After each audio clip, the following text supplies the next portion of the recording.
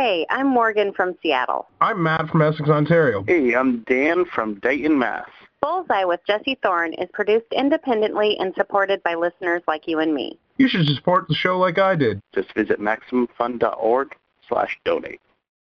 I'm Jesse Thorne. Comedian W. Kamau Bell just moved to New York to do a new TV show called Totally Biased. But he's originally from Chicago, and he spent most of his comedy career in the Bay Area. There are really weird racial politics in San Francisco. Yes. I mean, the show was written, I feel like it was written the way it was written because I was in San Francisco, because I felt like coming from Chicago is very segregated and very open about its segregation. There's kind of a sense in Chicago that you could walk into a place and they'd be like, oh, no, we don't let black people in here. And you'd be like, oh, I'm sorry. And you would just walk out and be like, oh, I'm glad they told me. That would have been a horrible evening. That would have been a really waste of all of our time. But in the Bay Area, there's oftentimes you walk into a place and you feel like, I kind of get the impression they would rather I wasn't here. You know, there's a weird sense of I'm 6'4" and 250 pounds, and often in San Francisco, I would feel invisible in a weird way. It's Bullseye.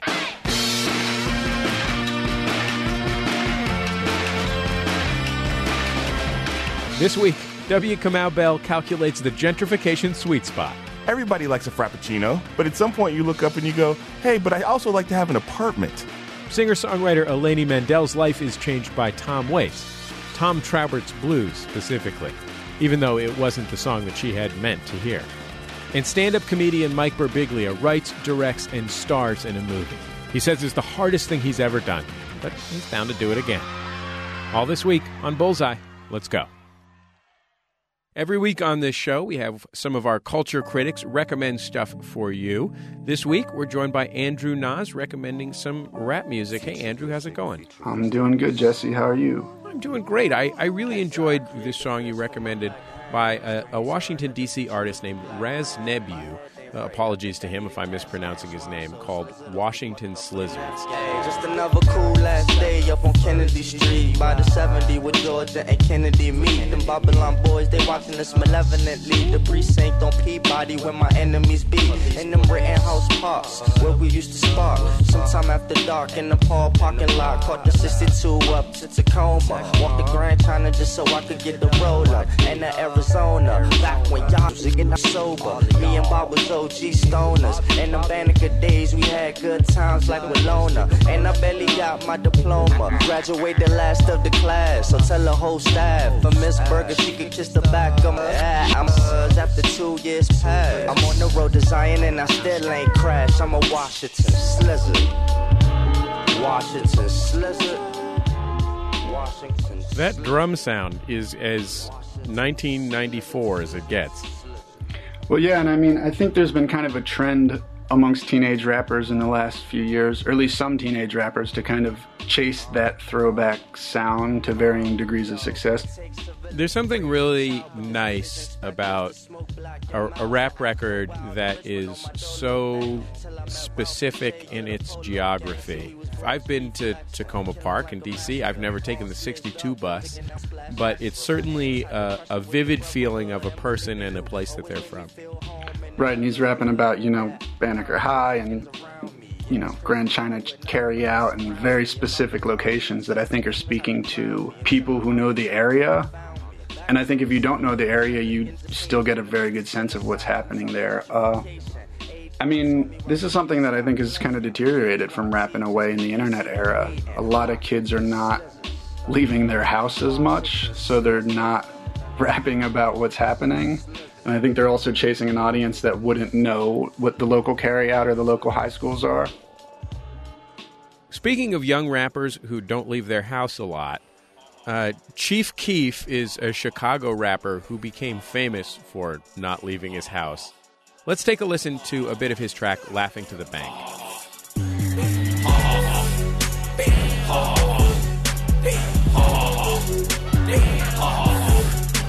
I'm laughing to the bank like ha ha ha.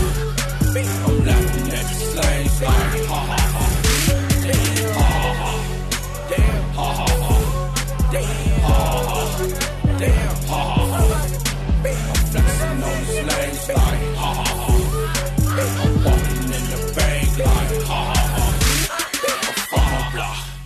So Keef is the first big breakout national artist from a sort of specific subgenre of Chicago hip-hop. Maybe you could describe that scene and where he fits into it? Well, yeah, I mean, Keef is kind of the counterexample to what we were talking about before. He's, you know, a 17-year-old rapper who literally made a name for himself just making songs for other teenagers on Chicago's South Side. You know, his YouTube videos kind of snowballed once the rest of the world took notice. And then he signed a big record contract, and now he's like one of, if not the most buzzed about rapper to come out of Chicago since Kanye, probably. Or Lupe, I would say. But at the same time, it's not the nicest part of the world. There's definitely a lot of crime. There's been a huge uptick in murder, particularly amongst the demographic that Keef caters to. And, you know, there's been a lot of controversy around him because some might say that he glorifies that violence. What do you think? I mean, I do think he glorifies it to a degree, but I also think, you know, he's a product of his environment. But I mean, that's the interesting thing about Laughing to the Bank and a lot of stuff that comes from his major label debut, Finally Rich, is that it's not really as violent as his earlier material. It seems like he's actually, you know, he took his paycheck and he's just now bragging about women and money and having a lot of fun. I mean, Laughing to the Bank is a ridiculous concept, and it's also very creative. It's like, he just hammers it into your brain. I mean, I didn't even really like the song at first. I thought it was kind of horrible, to be honest. But like, the more you listen to it, you just have this like, ha ha ha, just like burned into your memory, and it just stays with you. And it's funny, like, it makes you laugh.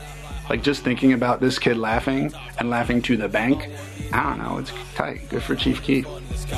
I'm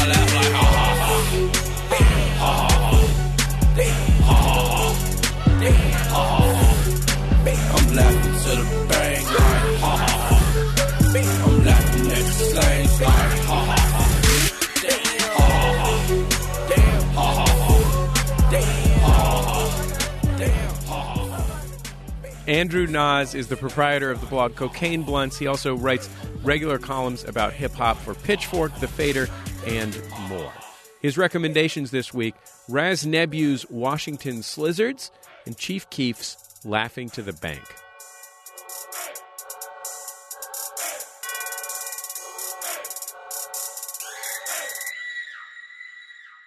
It's Bullseye. I'm Jesse Thorne. Would you go to a comedy show that promised, and this is a quote straight from the flyer, to end racism in about an hour? What if you got half-price tickets for showing up with someone of another race? For years, my guest W. Kamau Bell has been alternating old-fashioned stand-up road gigs with a live show in San Francisco and Oakland called the W. Kamau Bell Curve. Bell takes on not just old-fashioned overt racism, but also the kind that crops up even in the liberal Bay Area, what the comedian Patrice O'Neill once called the shit I can't prove. His famous fans include Dave Chappelle, with whom he's traveled both before and after the dissolution of Chappelle's Show, and Chris Rock, who's the producer of Bell's new FX late-night talk show, Totally Biased. Here's Bell on his old stage show, talking about his interracial marriage. I think about racism all the time, especially as I get older and things start to change.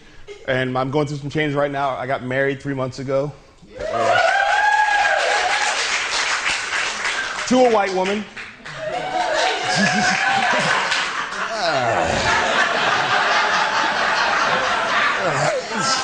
So complicated, my feelings. Yes. You know, we are in an interracial relationship, and it's weird how you find out how people, kind of like gay relationships, have weird hits on interracial relationships that you wouldn't expect out of nowhere. People talk. Me and Melissa, it was our first date. We were at a taqueria, sharing a burrito, just hanging out of nowhere. We weren't even dating yet. This black woman walks right up to me and goes,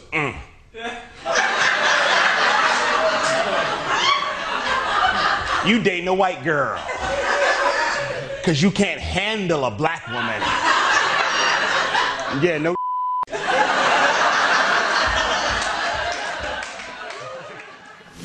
I spoke with W. Kamau Bell last year, around the time that Totally Biased first went to air. Kamau, here's the most important first question is, you were kind enough to drive to Santa Cruz when I was, I guess, just out of college and co-host this show with me about 8 years ago now. What proportion of your success in your new television program would you consider is directly due to that? The choices are 75 or 90%. So I can't say 91% is what you're telling me. I guess I got to go with 90%. That was actually my foothold into the alternative comedy universe, and I've kept my foot in there ever since then. So here's a real question. You have been in you're originally from the Chicago area, but you've been in San Francisco for more than 15 years now. You actually recently moved to New York to make the show, but you spent a long, long time in San Francisco. And as folks that I knew from the comedy scene that you came up with moved sort of one at a time to either New York or Los Angeles, I always admired and also questioned your commitment to staying in the Bay Area. So why did you forego the brass ring and stick it out in the San Francisco Bay Area? I think equal parts fear and insecurity, I guess I would say. I'm not entirely joking. I mean, there was a part of me that felt like there was a point at which I would be like, well, I need to go. This is the point I need to go. And I went to Montreal, the Montreal Comedy Festival in 2005, I guess it was, the New Faces show. And I sort of thought I would come out of that and be like, well, now it's time to go. But Montreal wasn't all I thought it was going to be.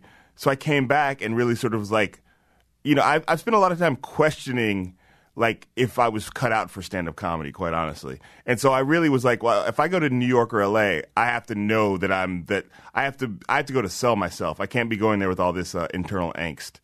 I'm surprised to hear you say that you were concerned just about the prospect of actually being a stand-up comedian. I mean, the people who know me, my really close friends, I would regularly go through sort of like this thing about like, maybe I just need to quit. Maybe it's just not my thing. Like, I would, and really questioning like, maybe it's just not for me. And I think that I've always sort of felt like a round peg in a square hole of stand-up comedy. So what was it that was shaking you to the point where you thought I should just try and find something else that I'm happy doing? Basically, it's the thing that pushed me into the solo show, the W. Kamau Bell Curve, in the first place, is that I felt like I really had very specific things I wanted to talk about on stage. And, a comedy club is not really a place for thematic art, necessarily. Just like, there's a, second show on a Friday night, people go, yeah, your joke's about race, but I kind of need you to talk about your nether regions. And I don't have problems with jokes about nether regions. I just felt like I would only want to talk about that as it related to race, And so I sort of often found myself in a position where I would do jokes that I wrote that I liked on some level to get through shows because people just didn't want to hear a 30 minutes or an hour about race, or the way I was doing it. Maybe from another comedian it'd be fine. But so I felt like I really needed to go someplace where I felt like I could just explore that muse and to my heart's content. And I knew, well, if I rent a theater and make flyers and call the show the W. Kamau Bell Curve, Ending Racism in About an Hour, even if I only get one person in the room, that one person is going to sit and go, well, what do you got? And so that's the thing that sort of like, basically, as soon as 2007, I started doing the solo show in San Francisco. I did it once a month for 4 months. Every show sold out. I mean, it was a small black box theater, but still, I didn't know anybody cared about me at that point in comedy. The shows sold out. They were starting to get some press, and that's the thing that sort of anchored me into comedy at that point. When you moved to San Francisco, were you in San Francisco or the East Bay when you first moved to the Bay? I moved to Oakland when I first moved to the Bay, just because I was told that's how you're supposed to do it as a black person moving to the Bay Area. You got to start in Oakland, and then if you pass a series of auditions, you can get to San Francisco. So yeah, I lived in Oakland for I think the first 2 years, and I've always spent a lot of time in Oakland, maybe because I started living there. There are really weird racial politics in San Francisco. Yes. I mean, the show was written, I feel like it was written the way it was written because I was in San Francisco, because I felt like coming from Chicago is very segregated and very open about its segregation. There's kind of a sense in Chicago that you could walk into a place and they'd be like, oh, no, we don't let black people in here. And you'd be like, oh, I'm sorry. And you would just walk out and be like, oh, I'm glad they told me. That would have been a horrible evening. That would have been a really waste of all of our time. But in the Bay Area, there's oftentimes you walk into a place and you feel like, I kind of get the impression they would rather I wasn't here. You know, there's a weird sense of I'm 6'4" and 250 pounds, and often in San Francisco, I would feel invisible in a weird way. It's Bullseye. I'm Jesse Thorne. My guest is comedian W. Kamau Bell. He's the host of the FX talk show Totally Biased, which recently returned to the air. We spoke last year. Here's Kamau on the streets of Harlem asking Harlem residents how they feel about New York City's stop and frisk policy. You were stopped and frisked last year? Yes, I was. I had some basketball shorts on. And first mistake. Yes, first mistake, seriously. Negro in basketball shorts. Do you dress like this for your job or so you don't get stopped and frisked?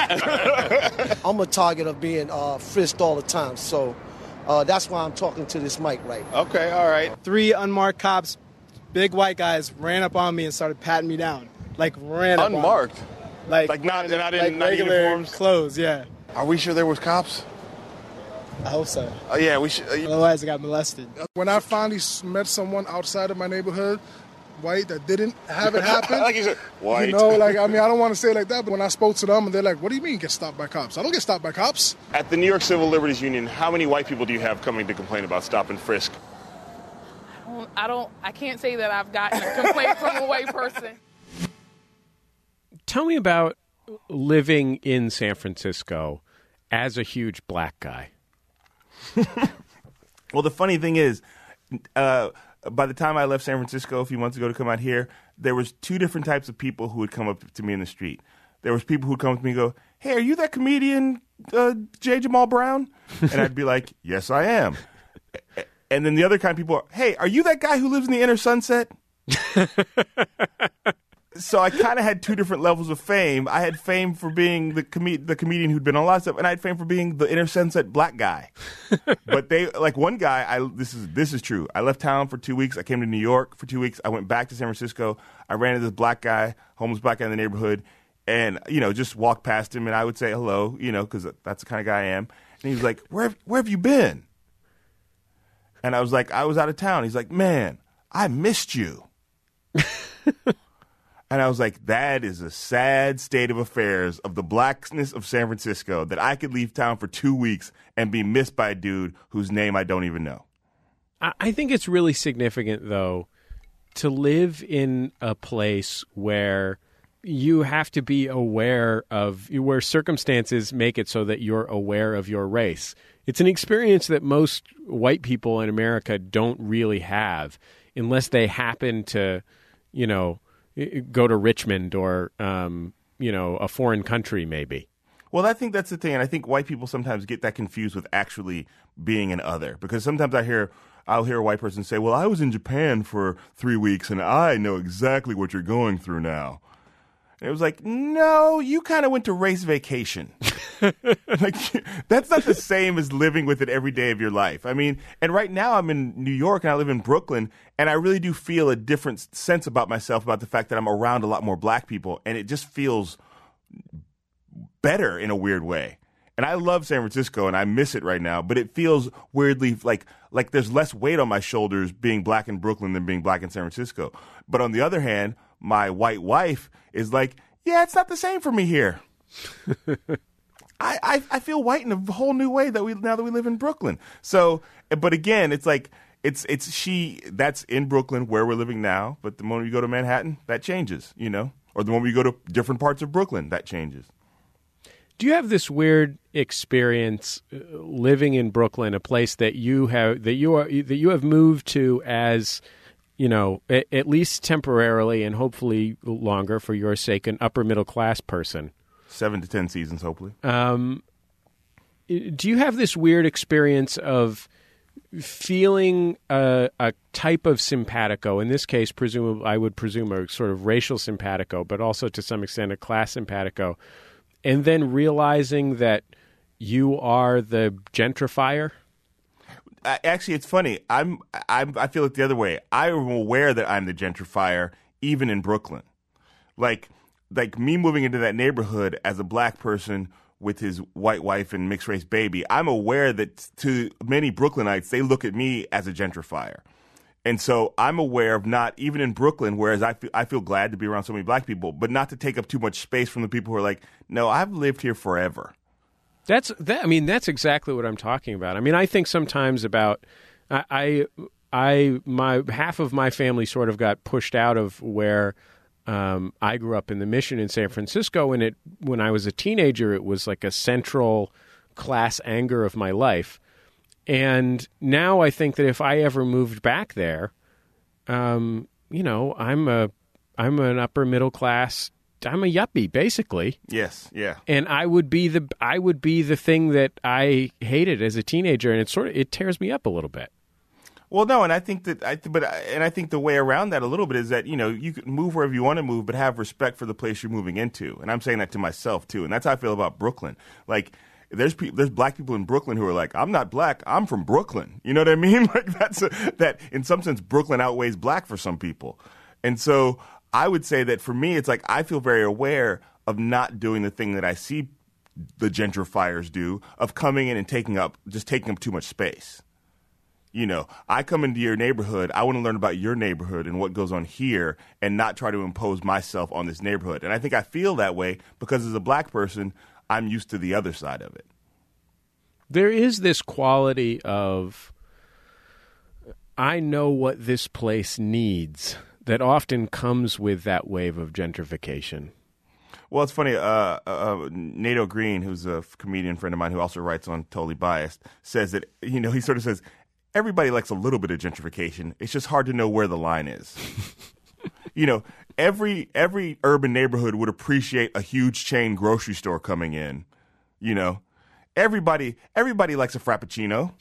Like it's just there's certain things we all kind of enjoy, but at some point you look up and you go, hey, but I also like to have an apartment. How can we slow down the line of gentrification so I get a grocery store with fresh produce, Frappuccino, and an apartment? And that's the problem, is that you can't just turn that line off. You can't turn the gentrification movement off. After a break, more with W. Kamau Bell. Plus, musician Eleni Mandell explains how making out can really improve your record listening experience. It's Bullseye from MaximumFun.org and PRI, Public Radio International. Production of Bullseye is supported in part by MailChimp. With email newsletters and social media integration, MailChimp is like your own personal publishing platform. Dear Ryan, we all love you. Stay strong. From Jim. Online at MailChimp.com. MaximumFun.org is proud to present BoatParty.biz, a website with a picture of a boat and a place to type in your email address.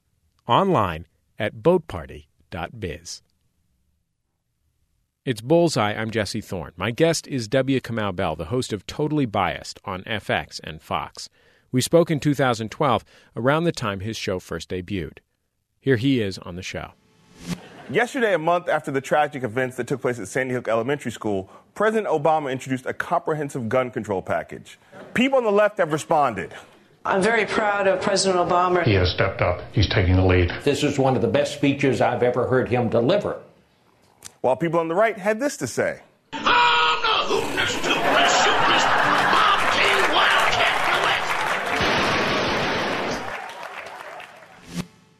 You've been a working comedian for a number of years now, and a full-time one for at least a few.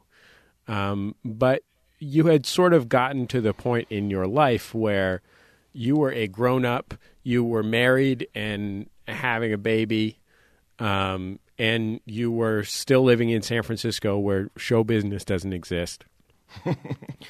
And had you decided that your life was going to be the life of a successful local show business person? Somebody like, there's a San Francisco comedian, Will Durst, who's made a great career of living in San Francisco. He works across the country, but, he's famous in San Francisco and not really famous in other places. And I'm sure he makes a good living doing his thing. Had you decided that was going to be your career? I mean, I think I always looked at it as and I know Will, he's a great guy. I looked at it more in the music analogy. I always told myself, I was like, I want to be the Ani DeFranco of stand-up comedy. Like, I want to go to the 10 or 15 places in the country. I want to build up that audience in the 10 or 15 places in the country where people love what I do, and I will then sustain a living by going to those places. So in that sense, it is like Will Durst is doing. And, you know, I sort of always had the idea, at some point, I'll get that weird local radio talk show that people get. And if possible, like Ani DeFranco, you'll somehow leverage it into being friends with Prince. That's exactly the point. Like, you want to, like, my thing was to, like, I want to be the person that the cool people are like, you don't know who he is. That's on you. Like, you know what I mean? It was like that point where the Roots would be like, you haven't heard of Coldplay, and everybody's like, what? If the Roots like Coldplay, I better go find out about Coldplay. So you just started doing this TV show. You're in front of a national audience for the first time in your career. That's got to be scary. I mean, it's you know what? Scary. Certainly, there's, you know, I think I always take like butterflies with me on stage, no matter what the situation are. So to me, it's like this certainly feels like a different level of butterflies. But for me, there's an aspect of that it feels almost crazy because I was so far off the path at that by the point that Chris Rock found me that I wasn't aiming towards a TV show. And so for me, the fact is like this is really a testament to the 21st century and new media, because I just don't believe this could have happened in the 20th century with the way things were. That the internet, Chris Rock saw my clips on the internet. You know, he came to a show at the UCB Theater, which those things didn't really exist in the 90s. You know what I mean? Before in the 20th century, like a dedicated comedy theater. You know, he went to FX, which is it's not an upstart network, but a network that wants to take chances. You know, in the days of 3 channels in UHF, there weren't a lot of slots, but now there's a lot more slots for things to happen. And FX has decided that they want to be very brave. They want to be brave and really take chances with comedy. And I'm grateful to them that they feel like I'm a chance worth taking, because no one's more aware than me of the fact that I'm not famous. So it used to be that it was a very fame-driven thing. By the time Jerry Seinfeld got the show Seinfeld, he was the biggest comic in the country, you know? And so for me, it feels a little bit crazy, but that craziness is kind of the thing about like that makes you feel like, yeah, I guess this is how it's supposed to happen, because my career never has gone the direction I thought it was going to go, and I've never been able to predict the twists and turns. I just sort of follow my nose and try to pursue something that makes me like get better and feel better about myself. It strikes me that it might be a great benefit to you that you've had the chance that a lot of people, when they get their big break, haven't yet had to figure out what your deal is.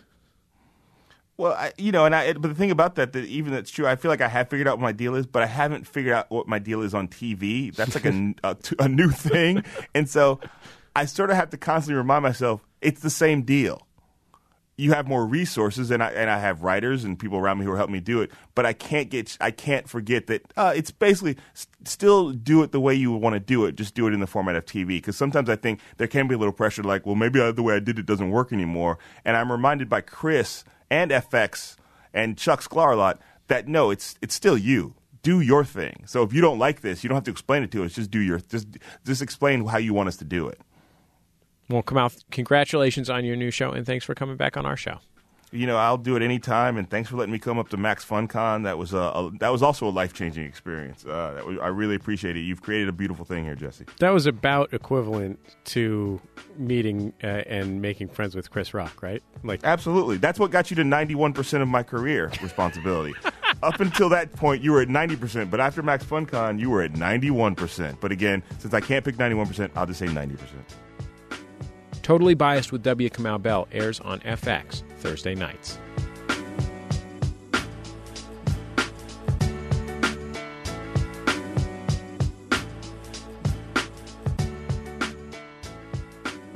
It's Bullseye. I'm Jesse Thorne. You might remember something like this happening, before the internet. You hear a great song you've never heard before on the radio or the TV. You know who's performing it, but you don't necessarily know what it's called or what album it's on. You drive to the record store, you pick up an album, you take it home, you press play, and then your heart drops because it sounds nothing like what you were hoping for. That all happened to Eleni Mandell, but it ended up changing her life. Eleni is a singer-songwriter who grew up in Los Angeles, loving both punk bands like X and folk rockers like Bob Dylan. Her own sound has been at times folky, other times a little bit 60s pop, and even a little bit country sometimes. She's always used her lyrics to craft strong narratives. Here's a bit of Crooked Man from her latest album, I Can See the Future. Crooked hands with crooked fingers, crooked nose and crooked smile.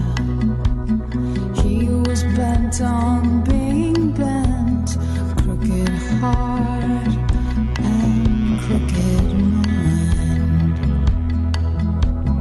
Crooked how he tried to kiss me while he ate an apple whole. Everything he said was wrong, or else he quoted Bob Dylan.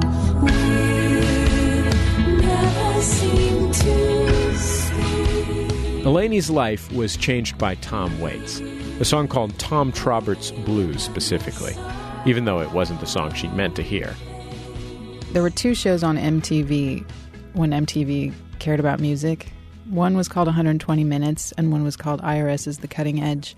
And I'm not sure which of those two shows I saw Tom Waits on, but it was one of those two.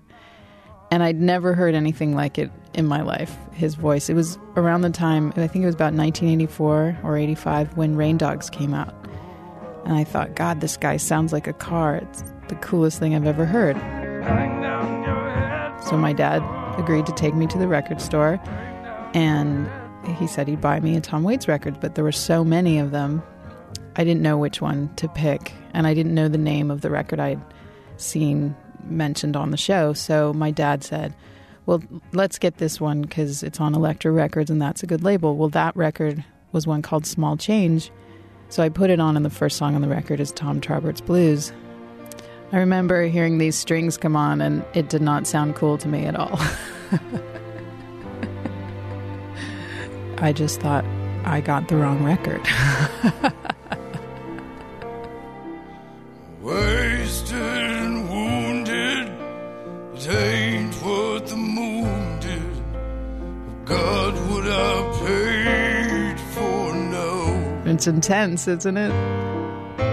See you tomorrow, if Frank can I borrow. And who's Frank? It just sounds so down and out, but also cinematic to me, like a black and white movie. Waltzing Matilda, waltzing Matilda, you go waltzing Matilda with me. And little by little, I started listening to it more and more. I was really determined to like this because I'd liked him on the show so much. And I'm tired of all these soldiers here. It's kind of giving me the chills hearing it right now. It had such an impact on me to hear such an incredibly strange voice. In my stasis, I soak it away. A big part of learning to like it was playing it while my boyfriend and I made out. Yeah, and I think I had to have the bedroom door open, making out, listening to this record. Suddenly, I was really listening to it and really paying attention to the words and really trying to figure out what it was about. He talks about his Stacy's are soaking wet, and I had no idea what Stacy's are. And then I found out they're shoes. It's a brand of shoe, wingtips. And I just thought, that is so cool. And I think it really influenced my writing and trying to be specific about things.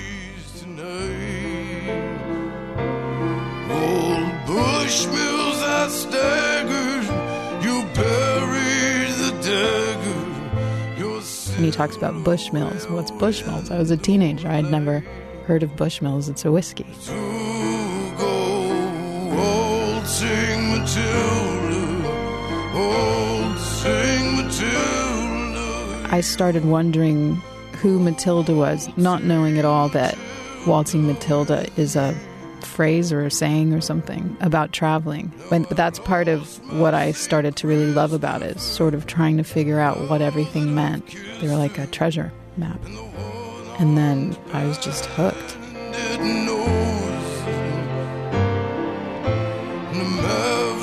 Chinaman in the cold-blooded signs, and the girls down by the striptease shows go. It just all seems so dramatic and interesting to me. Hanging out in bars, drinking whiskey. I just wanted to do all of that because it sort of took me down this path into this weird life filled with characters. This song was like a gateway drug or something that led me into this other world, and here I am. Fugitives say that the streets aren't for dreaming now. Eleni Mandell recently released her 9th album, I Can See the Future. After a break, Mike Birbigilia talks about making a movie. He says it's the hardest thing he's ever done, but he's already ready to do it again. It's Bullseye from MaximumFun.org and BRI, Public Radio International.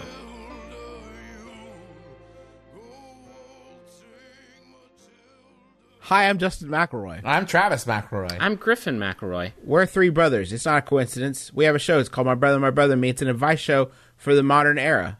Sometimes we also take questions from the Yahoo Answer Service. Hey, guys, how many push-ups does it take to look like a werewolf? That's a fine question, Griffin. We'll answer that one and so much more, including questions from readers about love and navigating the waters of society. Subscribe in iTunes or get it online at MaximumFun.org. We're brothers. We're experts. And we're sorry.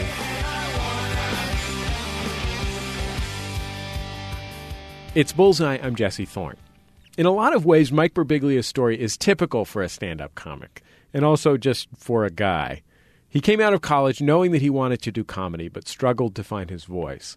He loved his girlfriend, but he wasn't ready to get married. She was. Finding himself and getting comfortable with adult love are not unusual things for a man to go through in his mid-20s.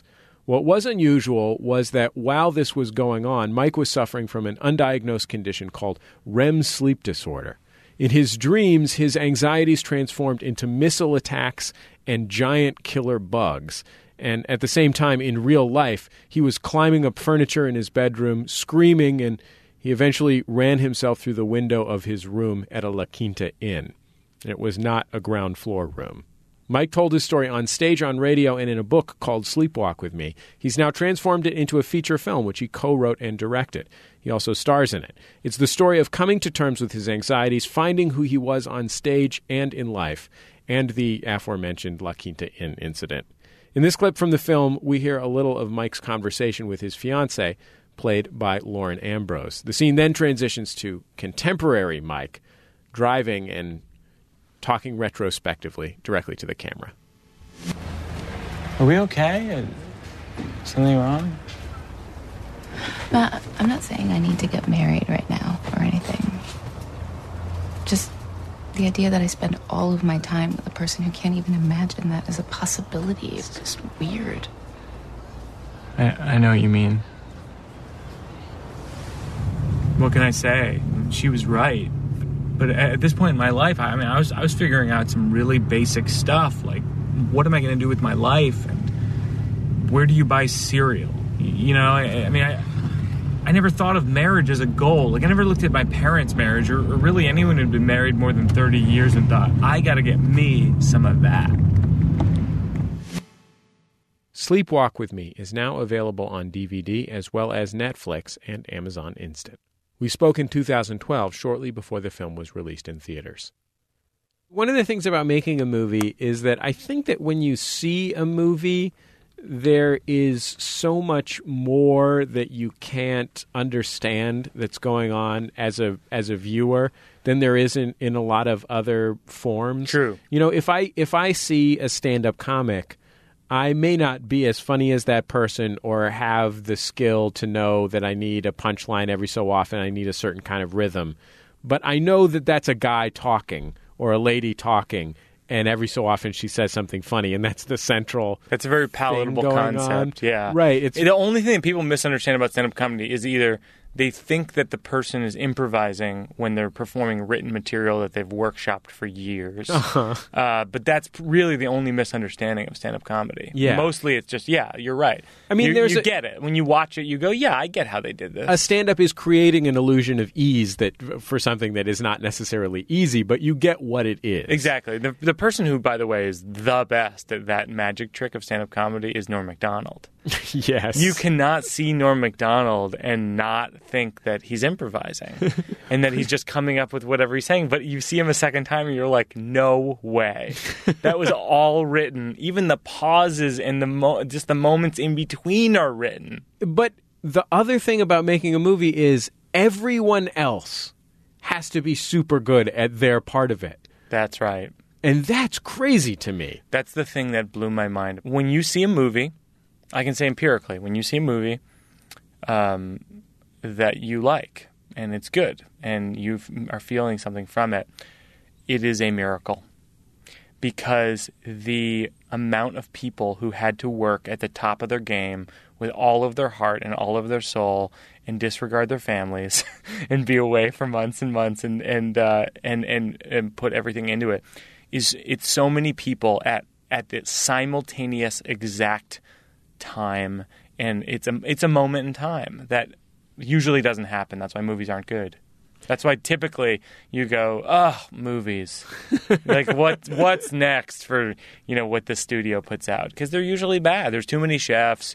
Not everybody's at the top of their game. I get the impression though that you and your brother, who you write Joe a lot of material Birbigilia, with, and Ira Glass, who produced the film, Seth and Barish, who helped with the co-wrote writing. and co-directed. Yeah, I get the feeling that I don't know what Seth Barish's role in this, but I get the feeling is that that you guys were learning what it is to make a feature film. Yeah. As you were making it. That's exactly what it is. That's terrifying to me. It's terrifying, and it's funny because it's like the big question everybody's asking me now is well, are you going to make another film? And I'm like, yeah, you don't go to medical school and then be like, well, I think I'm going to be a dog catcher. Like once you go and when you basically you're nearly dead making this thing that is the hardest thing you've ever done, you can't do anything else because it's so taxing. But it is terrifying. I mean, the best analogy I've come up with is directing your first feature is like showing up to middle school in 7th grade. Everybody's getting on the bus, and you're getting on the bus, and the only difference is you stand up and you go, okay, everybody, I'm going to drive the bus. And everyone is like, what? You don't know how to drive the bus. The bus driver's going to drive the bus. And you're like, I know, but I've been watching the bus driver. I feel like I have the hang of it. I feel like I've watched other bus rides. I know what my favorite ones are. I know what my least favorite ones are. I feel like I have a bus driving aesthetic that's going to carry us through. And some people, and this happens I think on every movie, some people are like, I'm getting off the bus. This bus is going to fly off a cliff. We've seen that happen before. And then some people stay, and then, in this case, we arrived at the field trip. We arrived at the Smithsonian. What was something that you weren't prepared for in the process of making the film?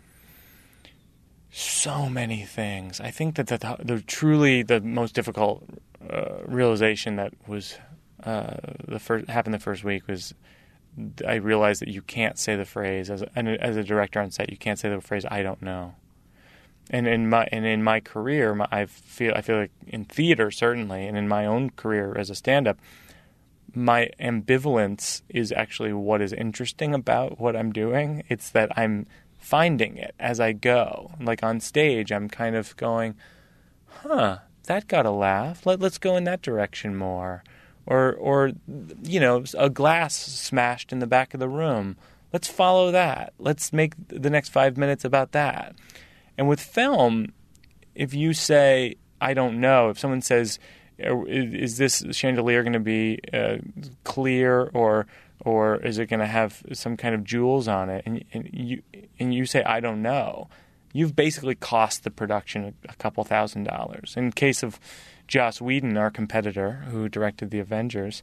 With whom you're locked with Joss Whedon a feud. In a bitter YouTube feud. Yeah. It's millions of dollars if you say I don't know, or hundreds of thousands or thousands of dollars. But But it's something I had to learn to say when I didn't know, which I would just say after a while. I would just say, "I'll tell you in 5 minutes."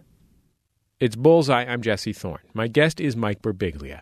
His movie, roughly based on his own relationship troubles, career trajectory, and unusual nighttime habits, is called Sleepwalk with Me. It's now available on DVD. We spoke in 2012, shortly before the film was released in theaters. There are scary, painful moments in this story. Yeah. Were they different for you to experience as, you had told these stories hundreds of times? I mean, you did an off-Broadway run of this show that went on for some months. But were they different for you to do them sort of, I don't know, in the first person, to portray them as happening now? Was that a different emotional experience for you? Yeah, I mean, there's a breakup at the end of the film, and it's like I had to recall that and bring back the sense memory of that as an actor, which was, but it's painful. I mean, it was not something that I would want to do every day. And certainly the jumping through the window, it's like I sleepwalked, through a second story window and at La Quinta Inn, and we shot that scene at La Quinta Inn, and then that night we stayed at La Quinta Inn for convenience, and with the whole crew, and certainly there was sort of a PTSD response that I had to that. I mean, I can literally, the audience at home is listening on the radio, but I can see, as you started to talk about that painful thing, like you folded inward physically. Yeah. No, and every time I see the jumping through the window scene, and I've seen it hundreds and hundreds of times, it makes me cringe and kind of fold inward, like you're saying.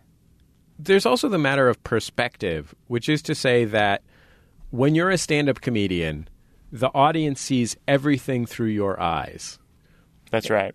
And the audience has a deep, personal, intimate connection with you, which also is, I think, the case in radio, particularly in radio, and certainly also in reading a book. You have this connection with the author because they're the person through whom you're experiencing the story. That's not necessarily the case in a movie. You narrate the movie from now. From, the present. These are things that happened 10 years ago. That's right. And I wonder if that choice was made because you realized how difficult it might be to tell a story about, you realize where the payoff is you realizing that you don't want to have the thing happen that happens at the happy ending of every movie, which is a happy marriage. Yes. Because we need to connect to you in order to not hate you. Yeah, I think there's some truth to that. I mean, there's certainly the moment in the film where I say, before I tell you this part of the story, I want to remind you that you're on my side. And I say that to the camera. Then there's another moment that comes from your act where you say, I know. I'm in the future too. I'm in the future also. Could you describe to me the feelings that you had when you were thinking about marriage and it was wrong? And describe for me what changed about those feelings 5 or 8 years later when you did get married? Yeah. I mean, how I felt about it before I got married was I never envisioned this in my life. When I was a kid, I was wildly ambitious, and I very clearly saw that I was going to be a comedian or a rapper or a breakdancer. And I thought that path seems clearly laid out. I literally thought when I saw the movie Breakin' in the 80s, I thought I was going to be a classic of hip-hop cinema. A break dancer on the streets of New York, performing for nickels and quarters, and then gathering those together to pay for my rent. I thought that was a viable option. I never thought that marriage was a viable option. Just in contrast, those two things. Wait, were your one parents? of them is a much more like normal path that people typically see as a real thing, and they do. Were your parents The other one married? is my parents are married, and they still are. They've been married for many, many years. They're in their 70s. And I just didn't, for whatever reason, I just didn't see that as what I was going to do. I don't know why exactly. Was it like one time Henry Rollins was on the show, and I thought it was something really amazing that he said, and I'm paraphrasing and oversimplifying and working from memory from 5 years ago. But yeah. He said he has some friends that he likes to go see in Washington, D.C. when he's at home in Washington, D.C. Yeah. And he sort of came of age with. But in his day-to-day life, he doesn't really have that many close friends. Huh. And it's because he just decided that he's going to be an artist that spends his time and emotional energy creating. Yeah, I think. Is that what you imagine for yourself? I mean, not when you were 7, but when you were 22.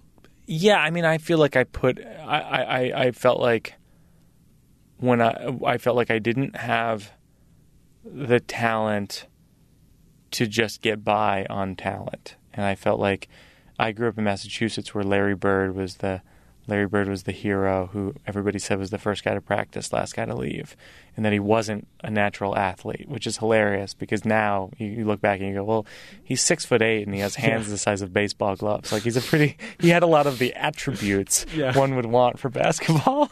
But that was always my model. It was ingrained in me from the Celtics. Was just like, I'm not talented enough. I just got to be first guy to practice, last guy to leave. And so I feel like that didn't allow for the prospect of a serious relationship. You described this ambition that you have. The story in the film movie is you figuring out what is authentically you. Absolutely true. Yeah. I mean, I think that's the case of so many artists where you get into it for the wrong reasons, and along the way you realize that what you'd really like to do is do it for the right reasons. I think I have my friend Jack Antonoff, who's in the band Fun, which has I think probably the best album of the year, Some Nights. He and I have been friends for like 10 years, and we talked about this recently where it's like in a way you get into art and show business for like the wrong reasons. Like you get into it, for me, like for I think guys to get girls and for girls to get guys, like because you're not accepted in that way, in a traditional sense, and so you're like, well, I can do this other thing where I make people laugh, and then girls like me. That's neat. And then along the way, you are in order to get successful, you have to put in so many more hours than you thought you were going to have to put in. And along the way, you're like, well, now this is terrible. Now I'm exposed to Richard Pryor and Chris Rock and Woody Allen and James L. Brooks. Now I know what's good. Now I have to make something that's good. How could I not? When you see these people who are the titans of our field, you just go, well, this is what I have to do. And so then kind of by accident, you end up doing things for the right reasons. Why do you think you say this is what I have to do and you don't just think, why am I doing this? I should just give up. Because you've invested so much time that you've become indoctrinated into the religion of stand-up comedy. Well, I think that's as good a place to end as any, Mike. Thank you so much for joining me again on Bullseye. Jesse, I love it here, and I'm just gonna hang out here for a while after this wraps. Mike Birbiglia's movie Sleepwalk With Me is now available on DVD, as well as Netflix and Amazon Instant.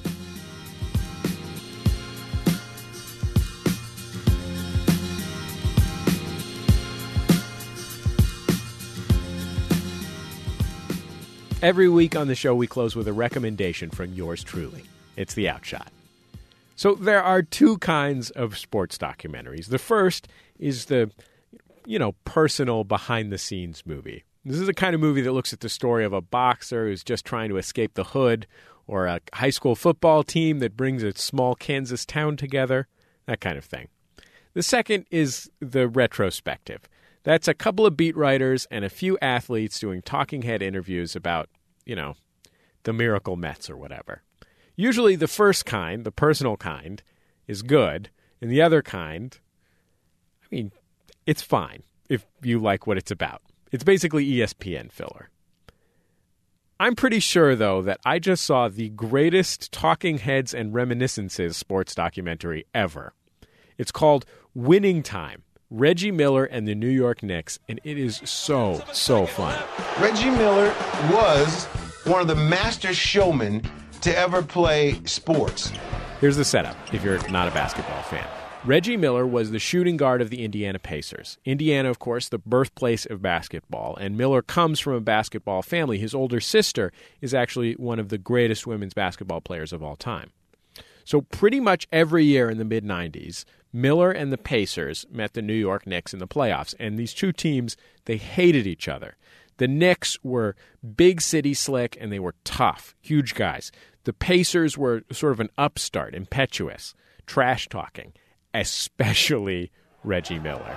And he was so good at it that you spent the whole week before you played them saying, don't let Reggie get to you. You're telling all the guys, don't let Reggie get to you. So what are you thinking when you go to the game? Don't let Reggie get to me. He already got to me by saying hello. Oh, and the Knicks' biggest fan was Spike Lee. He had courtside seats, which led him into some very, very contentious conversations with Miller during games. What is that? Oh, you saw that trip? Reggie! So structurally, there isn't anything all that crazy or unusual about Winning Time. It's Reggie Miller and Patrick Ewing and the beat writer for the Indianapolis newspaper remembering what it was like back then. Highlights of great moments, that kind of thing. But when Reggie Miller's sister, his own flesh and blood, sets him up like this. He's maddening. He is a maddening human being. And, Spike Lee is just as charming and amazing and ridiculous as Spike Lee always is. If you go to playgrounds across the country, there's always one little guy who can't play very well, but he stands over there and talks all the crap. And the basketball is as intense as it is in this movie.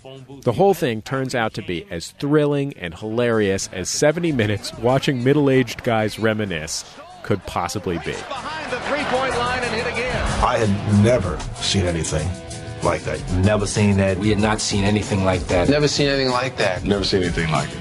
Basically, Winning Time. It's, it's winning. Here's the shot. Yes! Reggie That's my Miller option. with 0.8 of a second left. That's it for this week's Bullseye. The show is produced by Speaking Into Microphones. Our producer is Julia Smith. Our senior producer, Nick White. Our intern, Lindsay Pavlis. Our interstitial music provided by Dan Wally. Look for us on Facebook, Twitter, and SoundCloud, where you can share your favorite segments with your friends. I guess that's about it. Just remember, all great radio hosts have a signature sign-off. Support for this program comes from this station and Public Radio International stations nationwide and is made possible in part by the PRI Program Fund, whose contributors include the Ford Foundation and the John D. and Catherine T. MacArthur Foundation. PRI, Public Radio International.